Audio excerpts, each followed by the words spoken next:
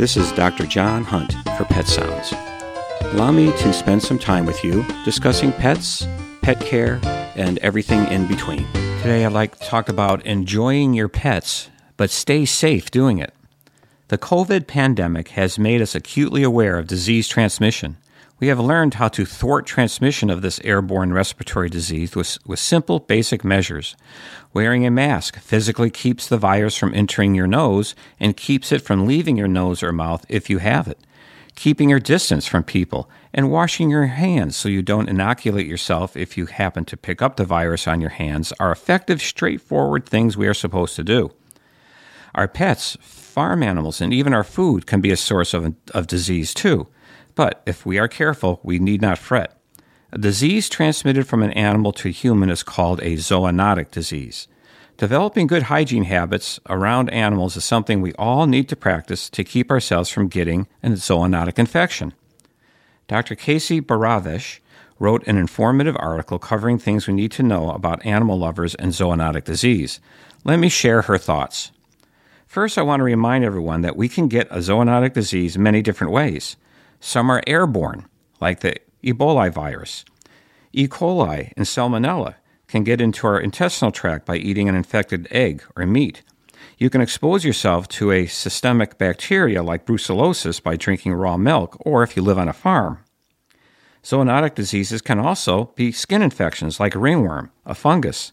Even a dog lick can give you a bacterial infection. Incredibly, 60% of all infections reported in people are zoonotic in origin. That's 2.5 billion cases with 2.7 million deaths.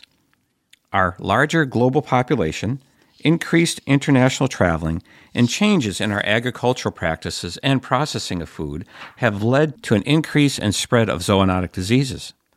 Another thing to know is that getting a zoonotic disease can happen anytime, anywhere, with any animal. Direct contact with an asymptomatic animal is a huge concern. Also, secondary contact with a disease that is on objects like bedding, toys, water, food bowls, cages, tanks, coops, stalls, and barns offers ample opportunities to pick up something. Even pet foods can harbor zoonotic bacteria. To make things more complicated, other diseases can mimic zoonotic ones. Fever, rashes, malaise, intestinal upset, respiratory issues are all symptoms caused by any number of viruses or bacteria, zoonotic or otherwise. If you get sick, it's important to convey to your health professional any kind of animal contact.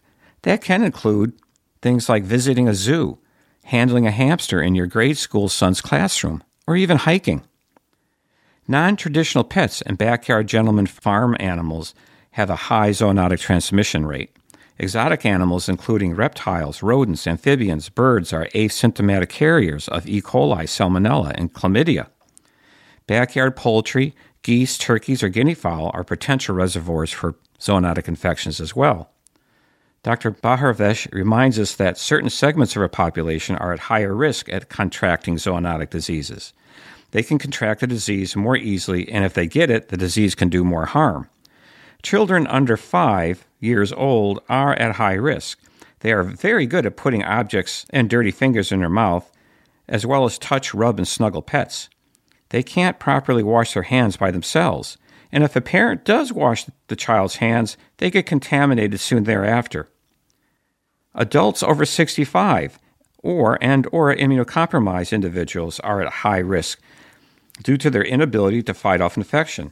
Careful hygiene or simply not having exotic pets with this group is recommended. Pregnant women need to be extra careful to protect their unborn baby, like not cleaning the litter box and wearing gloves when handling meat or gardening. Finally, infants can get exposed to zoonotic disease secondarily through contaminated utensils. If you clean a pet's food dish, cage, or habitat tank in the sink and not properly clean afterwards, it is possible that cross-contamination onto an infant's food dish can occur if prepped in the same kitchen area. Finally, Dr. Baravesh wants people to remember that your veterinarian is your number one reliable information source and guide to keeping you safe and still enjoy the animals in your life. This is Dr. John Hunt for Pet Sounds on WERU. Thank you for listening. Remember, enjoy your pet and don't forget to give them a hug.